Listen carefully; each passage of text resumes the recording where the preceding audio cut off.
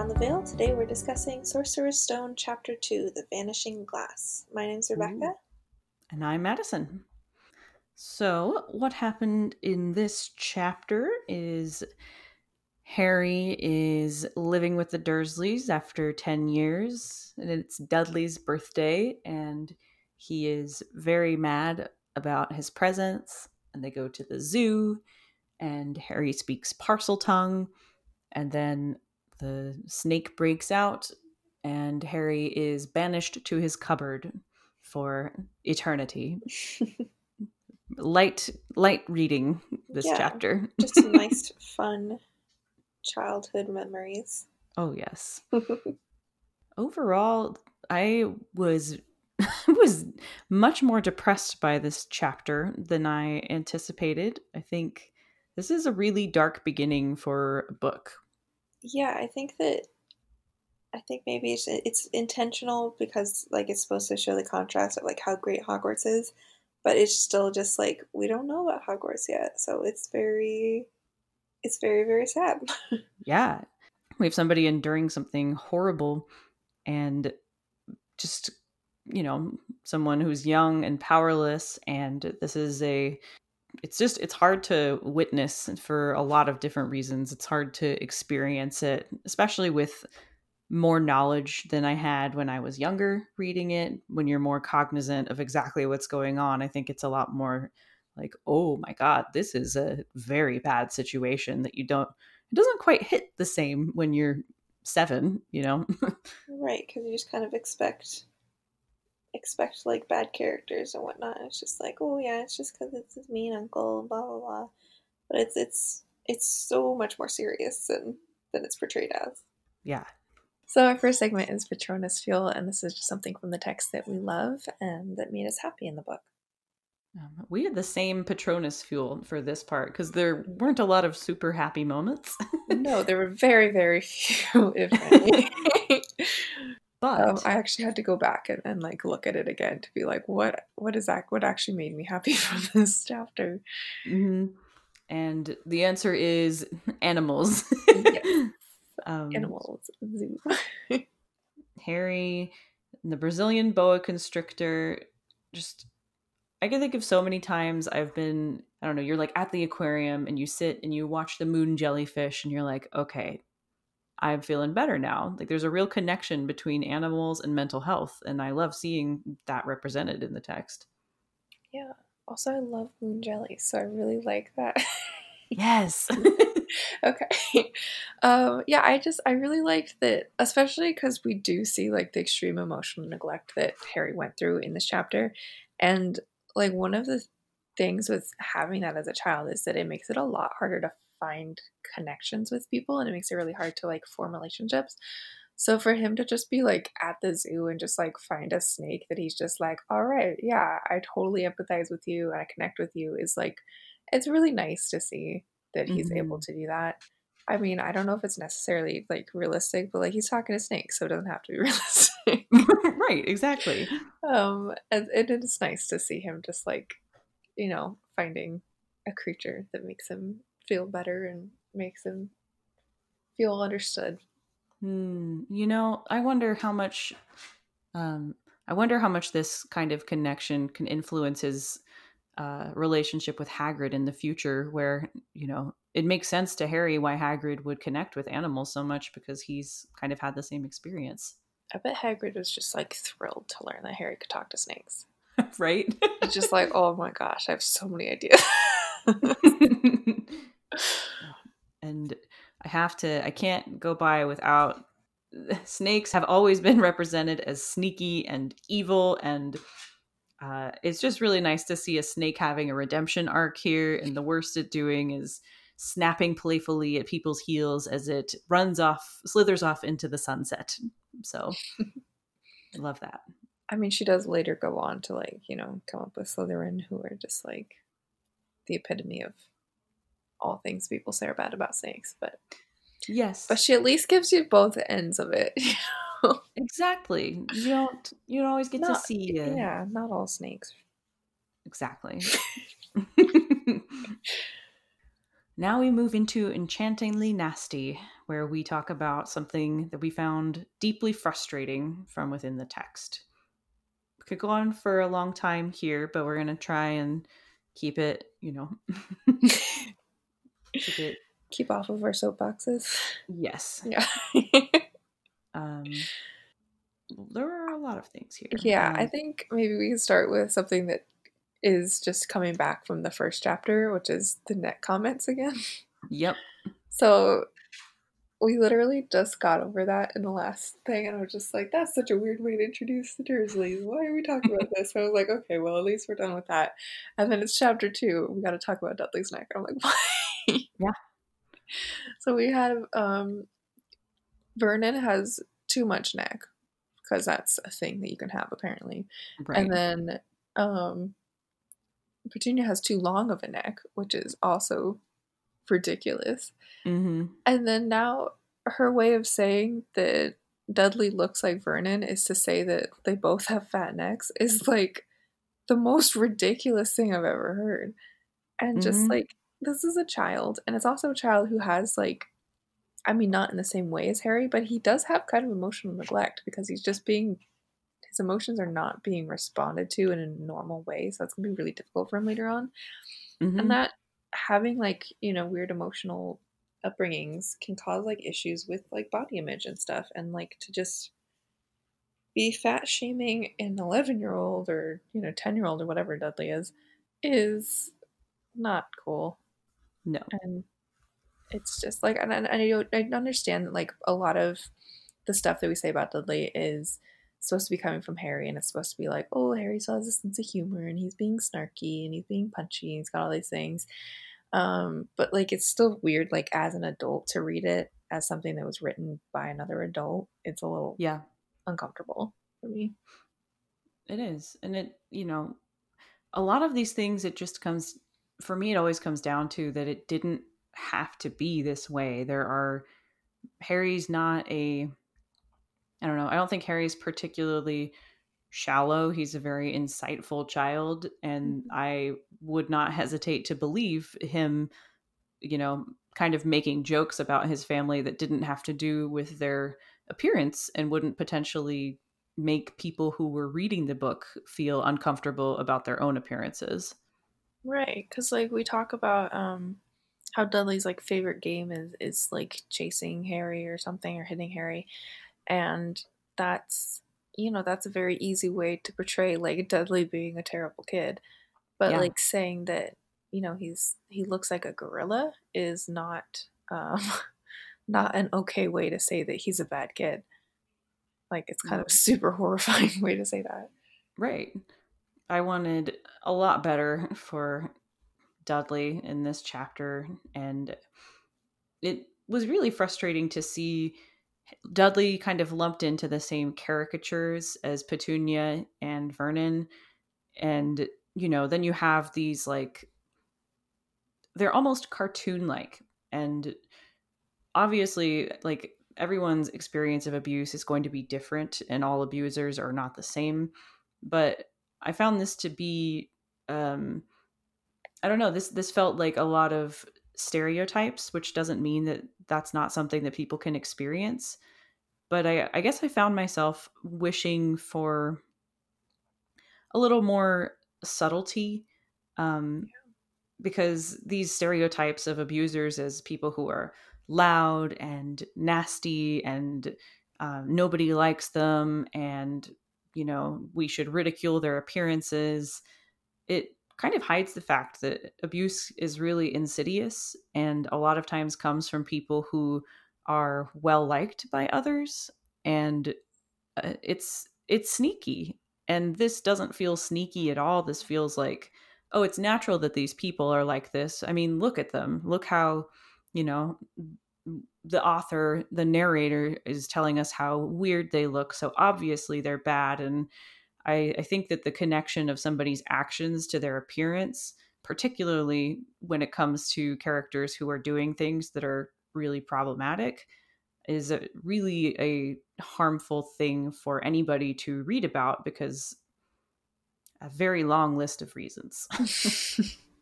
Yeah, it's just like so much deeper and more serious than we're supposed to see it as, just because like it's such a quick chapter and it's just supposed to be like this background information, but like it's just wild that this like really not okay stuff is just supposed to be background information. Yeah. Okay, so to go off kind of related to the body shaming, actually pretty related to the body shaming. Whenever Dudley's looking at his presents and stuff, then Harry wonders why Dudley would want a racing bike because Dudley is fat and hates exercise.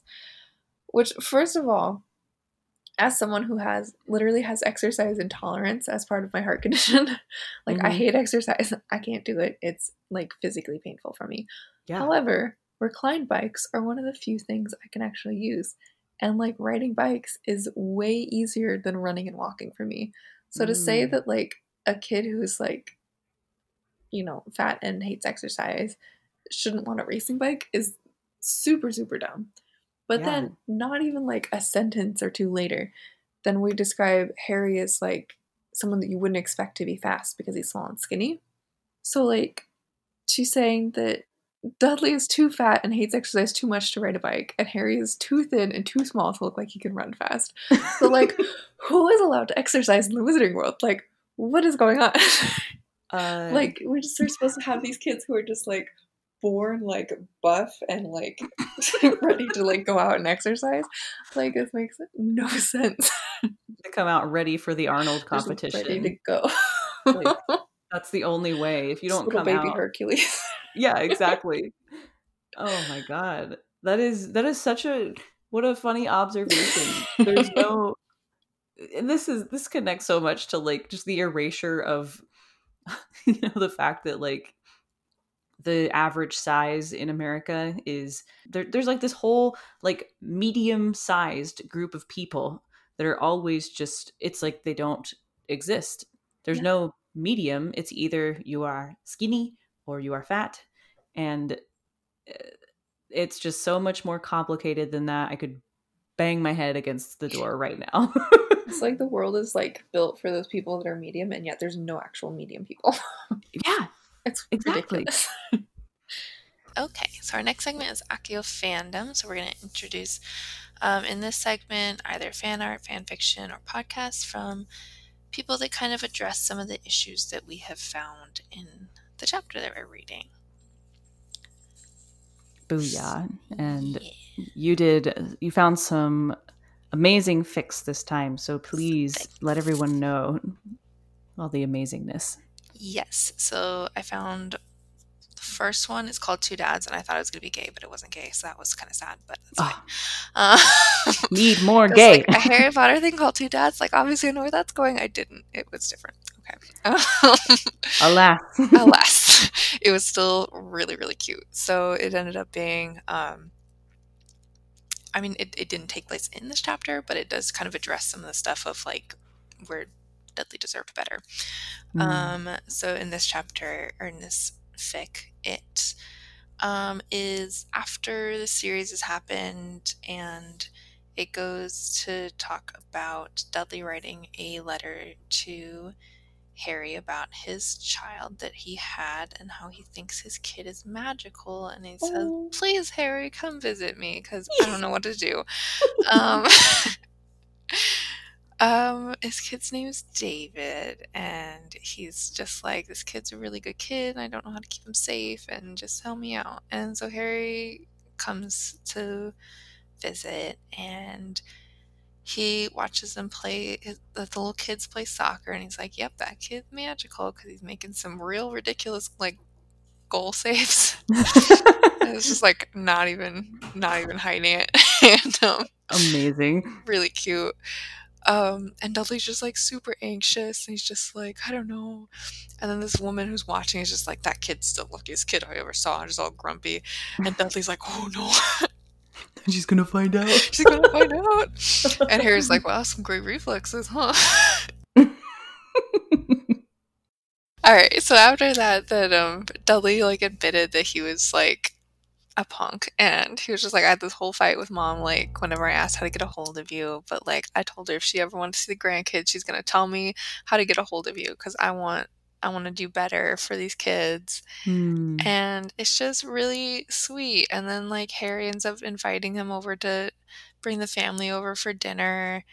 And then like the kid runs up and Dudley introduces him to Harry, and it's just like this really pure like post Harry Potter story of like, you know, them getting together and having a family, like cute family together without it being, you know, like super stupid and naming your children Albus Severus.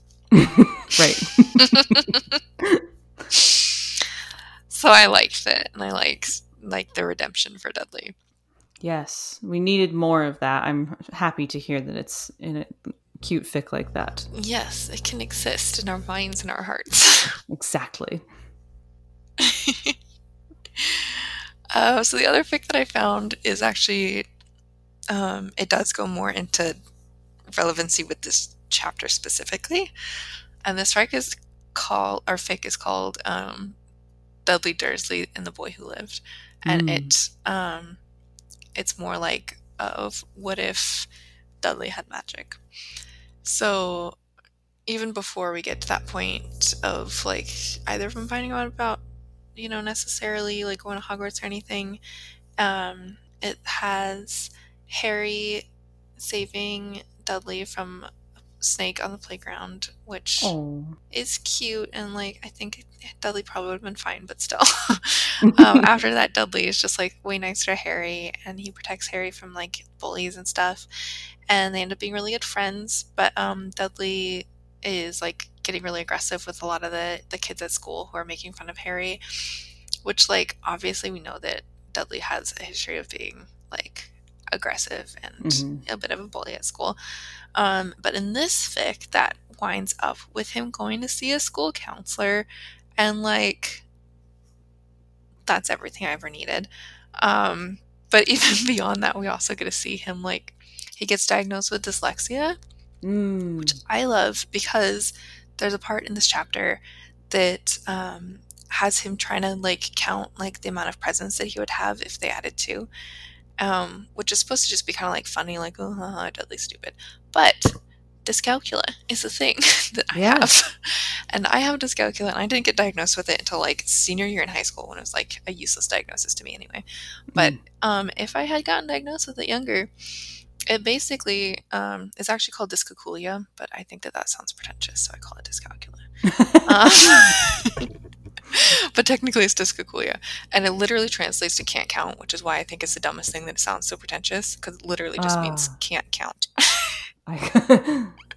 So anyway, I love that this just has like these like really nice genuine explanations for like what's going on with Dudley, of just like, you know, he does have problems with aggression, so let's put him in with a counselor. And he does have like maybe a learning disability, so let's like, you know, address that and make sure that he's getting like the accommodations he needs for that.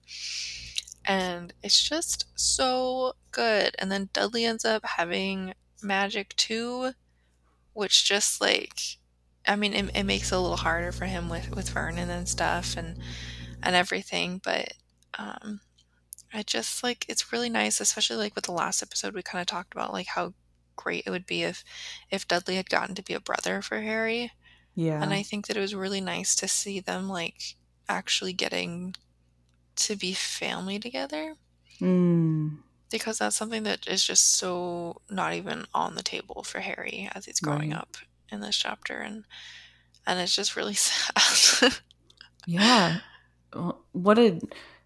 I love the idea of them being a family together, even like, you know, in the environment, creating an environment where Dudley has magic too opens up such an interesting place for Dudley to explore how he's similar to Harry and his own weirdness, and the Dursleys, you know, their obsession with being normal and not weird.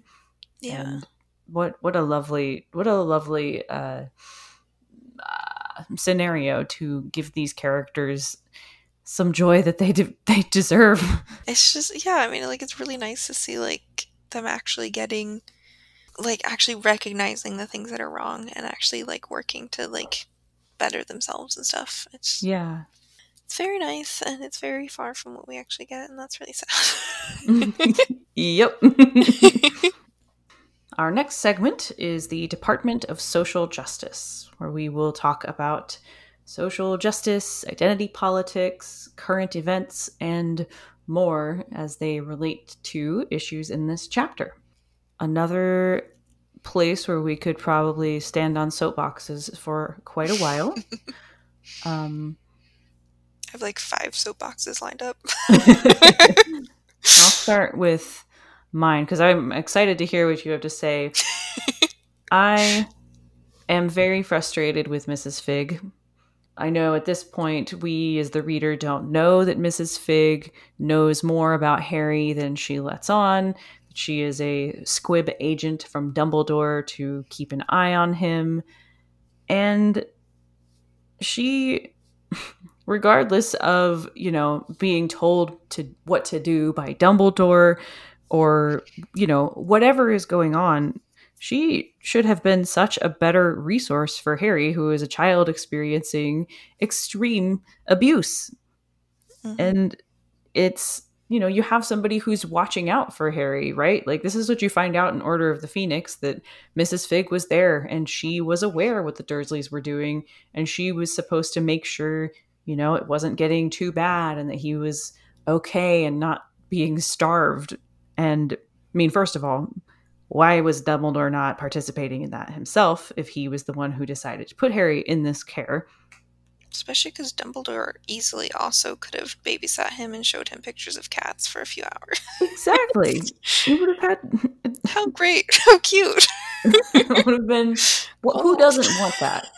Honestly, just to, have some stale cake and here are some cats. That sounds like the afternoon of my life. It sounds like every time he goes to visit Hagrid, it's basically the same thing. Exactly. Stale cake and animals. I don't like any caregiver, if you're in a position of power, like if you're an adult and you have some kind of, relationship with a child, maybe you're a teacher, maybe you're a neighbor, maybe you're a friend, family member, whatever. I don't like the idea that a caregiver of any kind can witness abuse and,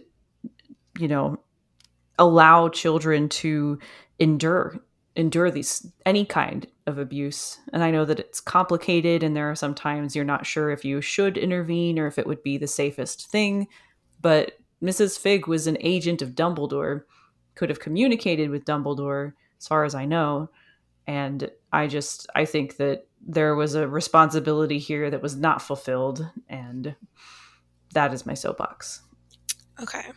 So that's all fair. However, I think there's an argument that Miss Fig was not intended to be an agent of Dumbledore. Okay. And that J.K. just made it up later on. And I think that's totally fair, and authors totally have the right to make things up later on. Mm-hmm. Totally valid. However, we know in the series that we're told that Madame Pomfrey can mend bones in an instant, right? Mm-hmm. And yet Mrs. Fig can't watch Harry because she broke her leg. And later on, I'm getting a little ahead of myself in the book, but later on, we're told that she's still on crutches. So either, there's a few options here. Either J.K. never intended Miss Fig at this point to be an agent of Albus Dumbledore. She came up with this later on, and she's being written as a Muggle right now. Or Miss Fig did break her leg, was intended to be, squib, and for some reason has no access to healthcare, which is very sad. Oh my god. Or the third option is that for some reason Mrs. Fig pretended to break her leg for an extended period of time. I like this conspiracy rabbit hole. Yes. So I don't know which one of those is true, but one of them is true. Well, I feel like squib access to healthcare is a whole tangent that we could go on and question what kind of access somebody like Mrs. Fig, who is connected to the magical world, why wouldn't she have access to that? That's a really good question. Yeah, so it's entirely possible that maybe she just, like, was watching out for Harry and she wanted him to be able to go to the zoo with Dudley, and so she pretended to break her leg, and then as to not draw suspicion, just used crutches for a few months. You know? But, like, it seems a little extra for a background character. Maybe, but... She's like the random NPC in a game where you're just like, what are you doing? She's like the my cabbages person from Avatar. Yes. Her house even smelled like cabbages, so... It's perfect. But then I also think it's just possible that, you know, she wasn't intended to be watching out for Harry, and that JKR made that up later on. Totally. And that's one of the problems with writing a massive series of books. Right. And I think it's fair. I'm not gonna fault her for that. I think it's the smallest plot hole of the plot holes we've come across. So Totally. And if that is the case, then it is different. It is still... I still find it sad with... Because someone should have been watching out for him. Even if they should have been. And it's tied up with my own bitterness about my own experiences. And I wish that... I don't know. I wish that the world were not so shitty. Yeah. That's what I wish. That's fair. I think that also ties kind of in with one of my things for this segment, which was that Harry mentions that he's been in this spider-infested cupboard for 10 years. And, like, I think that's something that we all knew watching the series and reading the series, is that he was in that cupboard for, you know, his whole life. But, like, was he really in there, like, as a baby? Like, as a toddler? Like, because we know that Dumbledore knows he was in that cupboard, because that's where his letter's addressed to. And unless Dumbledore just really didn't check in on him until he was 11, which seems really unlikely, then we know that then we're assuming that Dumbledore knew that he was in that cupboard. And, like, I don't understand how you could watch, like, a 4 or 5-year-old be in a tiny little cupboard surrounded by, like, bugs and stuff and just be like, well, at least he doesn't have a big head. He's not arrogant, so everything's going to plan. Like, it's horrifying, because that's literally, like, that's what happened with Tom Riddle. He was literally in this horrible, like, orphanage as a kid with no love whatsoever, and I don't want to say it made him into Voldemort, but, like, it kind of is, like, probably a main reason, because being deprived of, like, love and affection and emotional support and, like, any form of validation whatsoever is, like, just raising somebody to not have a high level of empathy or sympathy. Like, it'll be so hard for someone who went through that to be able to, like, empathize with people and connect with people. But so I don't understand why he just was, like, cool with that.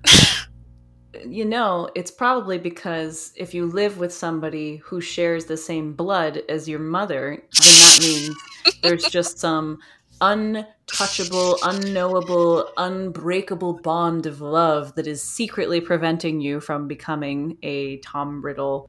Yeah, you know what? That sounds legit. That's the remedy. That's the known cure for having tendencies of loving to make other people, like, sadistic tendencies. Like, that cures you. So it's just wild that he thought that the safest way to keep Harry away from like Death Eaters and Dumbledore was to make him into, or not Dumbledore, sorry, from Death Eaters and Voldemort, was to turn him into Voldemort. So, like, that's just, it's ridiculous. Yeah, all the different ways. It's so true. And Dumbledore says, you know, when I tend to be wrong, it's usually pretty bad. Like, yep, this was pretty damn bad, Dumbledore. You really messed this one up, buddy. Yeah. Yeah, but he's just so deprived from everything, and he's just, like, treated like he's absolutely nothing. And then, like, Voldemort knows why do I keep mixing up Voldemort and Dumbledore? That's an issue. I don't know that it is, though. I feel like we're on something here. Some similarities. There's something there. But anyway, so yeah, Dumbledore knows that that he's being treated like absolutely nothing, and he knows that he's going to be, when he turns 11, thrust into this world where everybody knows who he is. Mm-hmm. Which, like, sounds like one of the most traumatizing experiences, to just be, like, literally raised for, like, your entire life, like, all of your developmental years as just someone who's just absolutely nothing, and then just to be given crap by, like, Snape and, like, Draco, just like, oh, you're not that cool. And he's like, I know I'm not that cool. Right? I spent my whole life believing that. You don't have to tell me. Like, I get it, guys. So, like, I just, it's just unnecessarily sad. It is.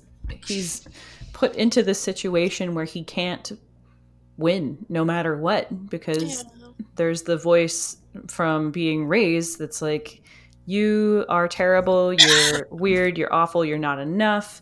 And now there's you are the one who's meant to save the world, and you are the most powerful, magical person that has ever existed. There's no way to reconcile those two things. I feel like it's coming out of a lot of the, like, oh, little boys all want to be superheroes, and they all want to, like, be, like, the chosen one. And so I think that maybe that's where this comes from. It's just like, oh, well, this is what kids want. But, like, I mean, I don't think that, I think that just glosses over a lot of the trauma that would come from this. Yeah, that the idea that finding out that you are special, or that you are the chosen one, the idea that somehow undoes the suffering that you experienced up until that point. Exactly. Because, spoiler alert, it doesn't. That's not how that works. No. We call Petunia shrill. So we've already kind of talked about how, like, discussing all the physical attributes of the Dursleys is unnecessary and kind of gross. But referring to a woman as shrill is just such bullshit, coming from a woman who is just like, I am such a feminist. I'm the best feminist ever. Look at me, feminism. And yet you call this woman shrill. She's like one of the only 2 women characters you've introduced in the first 2 chapters, and you're calling her shrill. Yeah. Which has, like, this horrible history. And I know a lot of people don't understand, like, the history of this word, but, like, it's been used to, like, make women feel as if their voices don't need to be heard for centuries. Like, it's just been constantly used to, like, tell women that, like, your voice is grating. Like, hold on a second. Ancient Greece, public female vocality often bore associations with prostitution, madness, witchcraft, and androgyny. Which, first of all, that's my entire aesthetic. But second of all, not cool. Snaps. Isn't that the truth? Right? Like, I mean, mood. I love it. But, like, in ancient Greece, that was, like, a death sentence. Yeah. So, like, literally for, like, centuries, we've been, like, saying that women's voices are shrill and that they're too much, and that they just are too outspoken, and they need to, you know, they're insubordinate, you know, that they need to listen to men. And I have, like, 2 articles that just go on and tell me there's all of this history of, like, in the early 20s and 30s with radio, that women's voices were considered unintelligible over radio because it was too high frequency to, like, understand. And they did studies that, like, show that the loudness level of men and women was the same, but they had decided that, like, it's just because their voices were too high frequency, which made no sense because things like flutes and stuff were totally fine over the radio. So for some reason, we decided that women's voices were unintelligible based on the high frequency, which has no basis whatsoever, in fact. So it's literally just based on preference. And there was also this, like, bullshit statistic that they came out with in that time where they were just like, 99% of people prefer men on the radio over women. Oh, jeez. And it's like, you can't just make up statistics, guys. Like, this isn't the Trump campaign. I think that's, like, where the Trump campaign got their ideas, probably. I think so. It was the early 1920s. Mm-hmm. Yeah, that sounds about right. But basically, like, we weren't listening to women in the past because we decided that their voices were too high. And then we also have this, like, and it has a huge effect in politics, especially if you look at after debates. Whenever we talk about men in debates, then it's always more about what they're saying and whether they're, like, sound smart or something. And with women, it's always whether they sound like shrill or whether they sound like, like they're rehearsed or something like this. That it's always just kind of about how they're talking versus what they're talking about. So there's something like whenever, like, Hillary Clinton would laugh or something, they would always say that she was, like, cackling and that she was shrill or shrieking or whatever, just because. And, like, if there's any sense of emotion, then they would use those words. And yet if there's no emotion in the voice, then we would say that they're rehearsed and that they don't sound, like, authentic. So we're just, like, constantly finding these words like shrill to just, like, excuse ourselves from having to listen to women. And it's, I know that's, like, way deeper than JKR meant it, but, like, it's just, it does have, like, this horrible history. So yeah, I hated it. It's loaded. It is so loaded with sexism. And, when you look at the rest of the book series, it's kind of like, there's so much that is also problematic that, it's hard to, sometimes it's hard when you see those little things, when it's part of a larger pattern. It's like, okay, where is the line? What is excusable? What is an accident? It's still an accident, but what is the result of, this unconscious? Yeah. Because it's like, we have to recognize that this was written, like, a while ago, and it was written in a different kind of time. But we can't, like, use that as an excuse of just, like, well, it was the 90s, so it was okay back then. And it's right. Like, just because, like, it was accepted back then doesn't mean it was okay. Yeah. It's, that is such a good point for everything in our past that was egregious. Just because something is socially acceptable doesn't mean that it's right. And that's something that we can continue to use to evaluate our present circumstances. Mm-hmm. Went deep on that one. Yes, just that one word. You're taking it back to ancient Greece. I am here for it. I was like, hold on, I know for a fact this has patriarchal connotations, but let me just pull up some research just to prove it. Sources. I have them.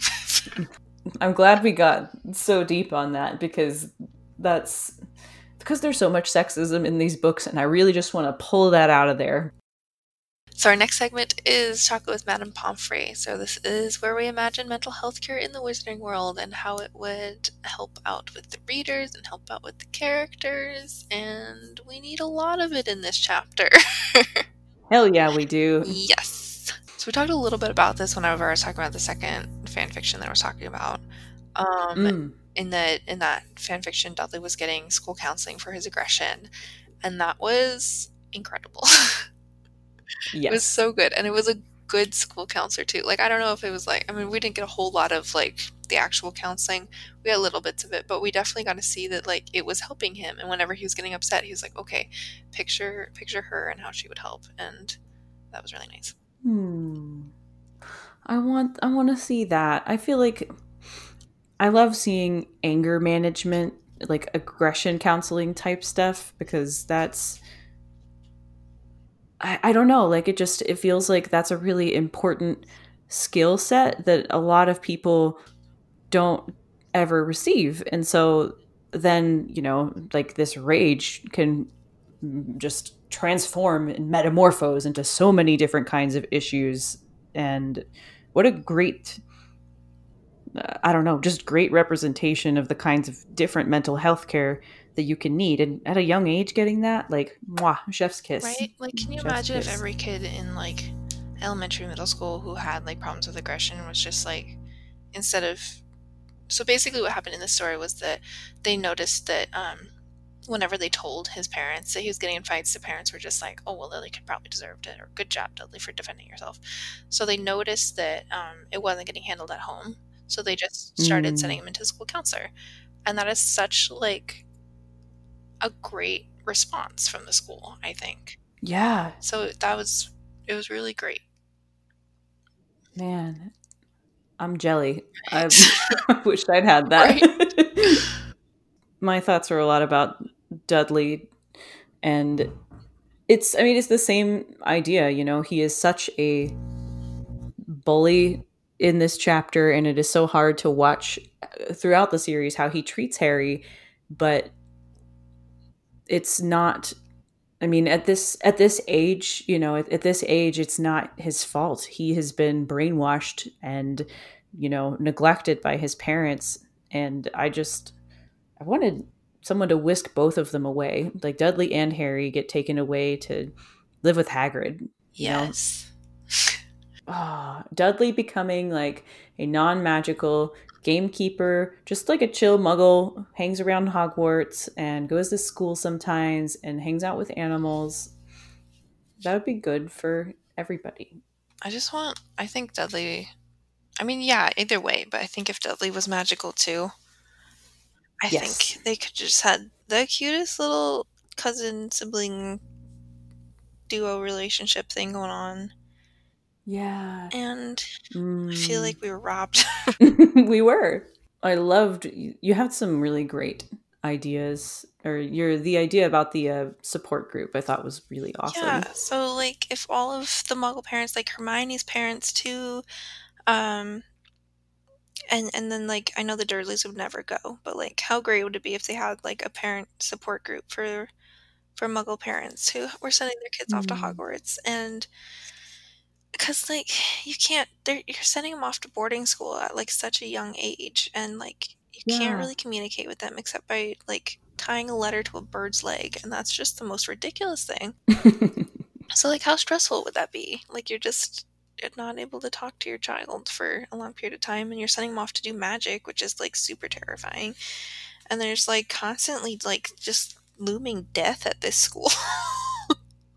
Right? Like they have a fucking, like, they got a basilisk, they got Aragog, they got just Voldemort popping his head in every other day.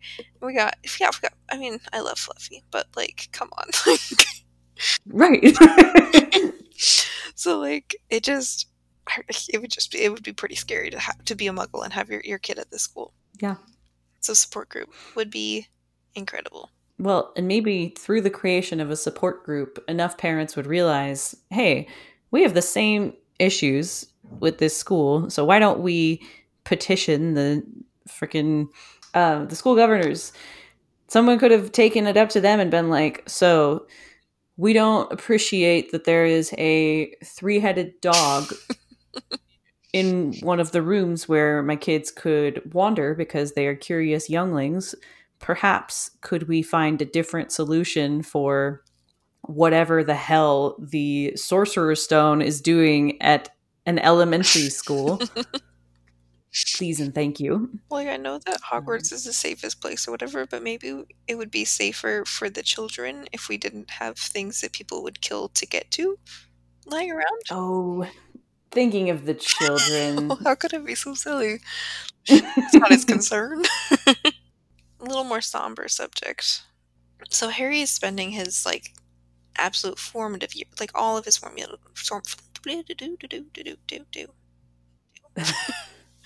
Harry is spending all of his formative years being emotionally neglected, and not just like a little bit like what we see in the movies, but like when you really look at this chapter, it's like really intense. And like the quote in this book says that the first rule of a quiet life with the Dursleys is don't ask questions, which I don't know if you've ever been around a child, but they ask a lot of questions. Mm-hmm. Like that's all they do, and they should be allowed to ask questions because that's how you learn things is by asking questions. And so for that to be like the first thing he's learned about not starting fights with the Dursleys is really, really sad, and would have like really lifelong effects on him if it wasn't like something he was able to work on, which we never see him work on that. And he turns out fine because apparently we don't need therapy here, but whatever. If we're being realistic, This isn't something you can just do to a child and expect him to be Mhm. fine. And then at the end of the chapter, it says at school Harry had no one, so he doesn't even have like a kid who sits next to him that he talks to sometime. He doesn't have somebody on the playground that he plays with from time to time. He has nobody at school. We know he has nobody at home, and we know that he doesn't do anything Mhm. in between those two things. So he's literally, for the first 10 or 11 years of his life, never talked to somebody who liked him. Yeah. Like, that's so much trauma. So, like, in these kinds of situations, if we're actually looking at what would have helped him get to the point where he just magically gets to on his own, um, he would need family therapy for one, which obviously the Yeah. Dursleys would never agree to, but it's what would need to happen. The Dursleys should have had some sort of parenting lesson somewhere along the line, like a book or something to just recognize A how to, pamphlet. yeah, just something of just don't scare your children away from asking questions. Yeah. And then Harry, poor little Harry, first of all, at the very least should have been talking to a school counselor or somebody. Because if he had absolutely no one at school, somebody should have recognized that. And I get that the other students were scared of Dudley and didn't want to hang out with him because of that. But there's adults at the school, I'm presuming. Right. And they should be seeing that this kid has absolutely nobody and trying to do something about it. There were so many, and this is true in, not fiction. There are so many opportunities for somebody to notice or to step in. And it is so sad when that doesn't happen ever. And it's especially sad because it's also intentional. She's I really just know. we're really trying to build up this poor little orphan boy, and it's just it's so much. Let's be a little more creative and imagine a scenario where a child does not necessarily have to go through something as chronic and as traumatic all the time, and instead deals with the other chronic traumatic stuff that happened before he even got to the Dursleys' place. Right, we already had enough of a backstory for him to be sad all the time. His parents were murdered. He was almost murdered as a baby. And then we have the whole thing of thinking that his friends betrayed his parents' friends betrayed them and stuff. We've got enough tragic backstory already. We don't need to add in 10 years of emotional neglect.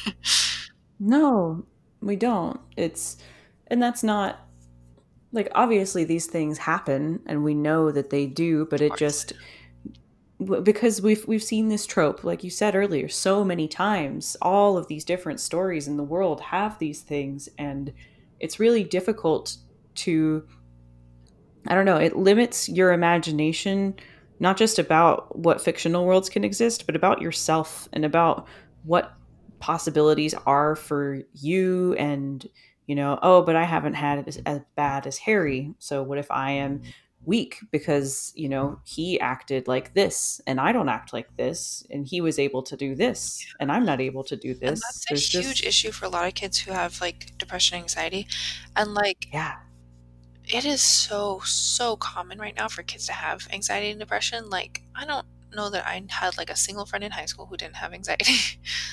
We're all anxious all the time.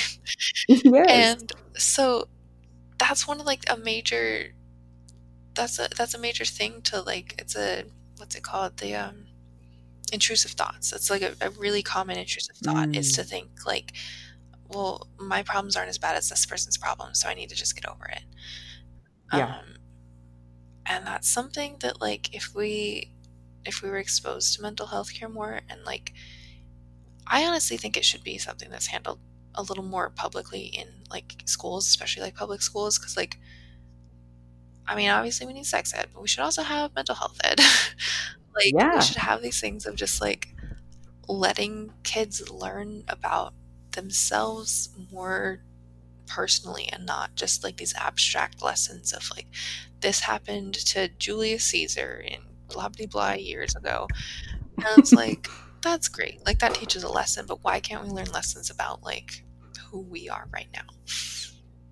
Right. Well, the act of sharing yourself and talking about your feelings and about your fears about yourself is another thing that brings people closer together because, like you said, everybody gets anxious. A lot of people have anxiety. A lot of people have depression. And when we find out everyone else around us is feeling these same feelings, we feel less alone and more connected. Mm-hmm. And the world is just better.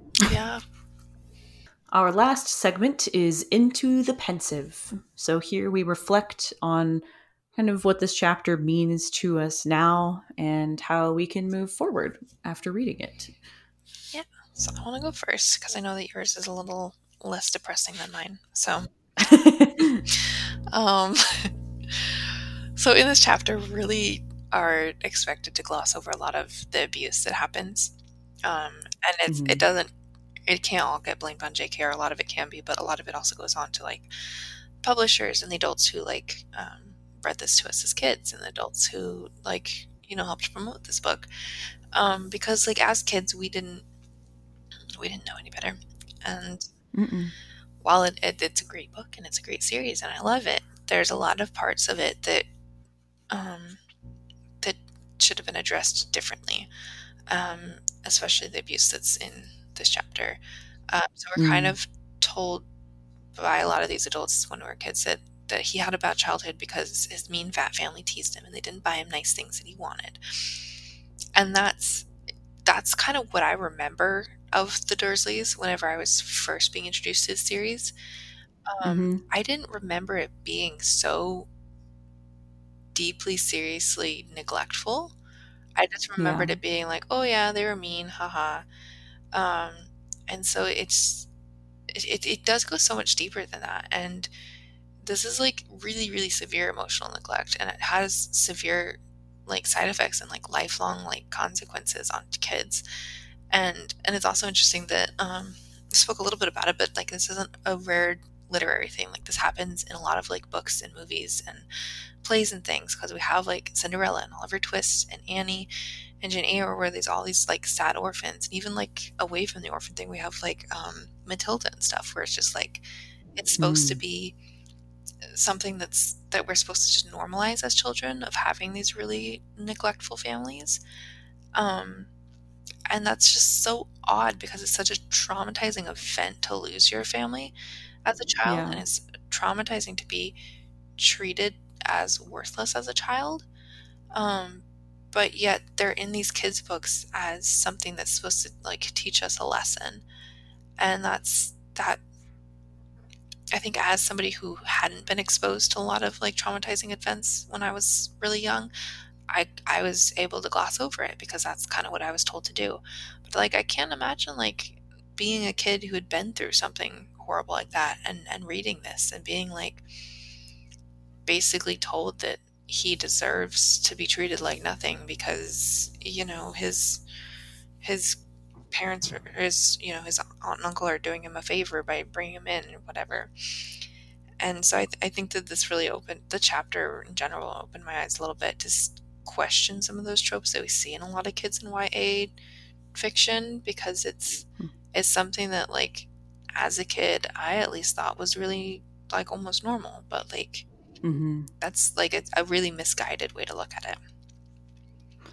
It's such a good point about if you've already been through something really traumatizing like that, especially as a kid. If you've been through something really traumatizing, especially something like what, like losing your parents or losing your caregivers, losing people and having any kind of really major family-related trauma at a young age, how confusing it must be to, even though we're not supposed to agree with the Dursleys and we're not supposed to like them, it's still a confusing message to receive in any capacity, and it is so strange that it continues to be so popular and so like casually brought up. Yeah, and I would love to know I mean, it fits with a lot of fairy tales, so I'm sure there's some kind of, deep psychological reason that. Yeah, because we all like to just watch tragic things. Yeah, we do, and maybe we should be a little more. We should question creative. that a little bit more. Yeah. And for me, given that this chapter was so dark, it was hard to kind of find a snippet of something hopeful, I guess, to cling on to. But I thought so much about, the boa constrictor and how many happy memories I have in really difficult times of just these little things. Like, I can remember I was really sad when I was a kid and we were at an aquarium, and I remember staring down at this huge manta ray, and it was a really tough time in my life, but that was such this moment of like being in a happy bubble just for a little bit. And Harry has these moments too where, he has these little memories of kind strangers and these little just like light in the dark moments. And going back through these books in such a different way than I've read them. I think it's been since probably before college since I read them, and my perspective on life has changed, and I've become so much more educated on things that it's a lot harder to read these than it was when I was an ignorant little child. And this is a nice reminder, though. These little pieces, these little, Lumos casts are there in this book. These little moments with the boa constrictor, and we're going to get into much happier times moving forward in the books. But these books can be enjoyed probably without going into total despair. I do believe that, at least for me. And I'm looking forward to all the new little memories of, happiness that we're going to come across when we get further into this book. Yeah.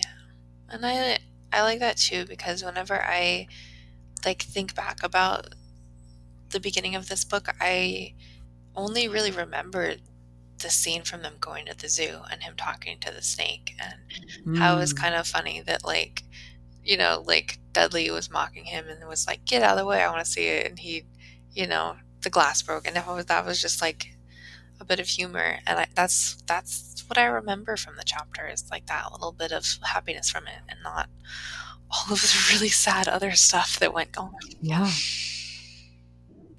This is this is our acknowledgement of all of the sad and all of the bad, and at the same time letting ourselves be complex and enjoying moments of these books without forgetting the issues that we have with them and the really dark stuff, the really difficult aspects of these books that still have a lot of lessons to teach us.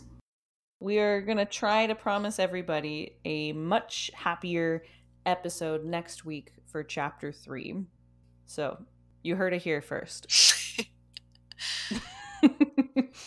All right. In the meantime, you can follow us on social media. On Instagram and Facebook, we are Beyond the Veil Pod, and on Twitter, we are Beyond the Veil NN. Booyah.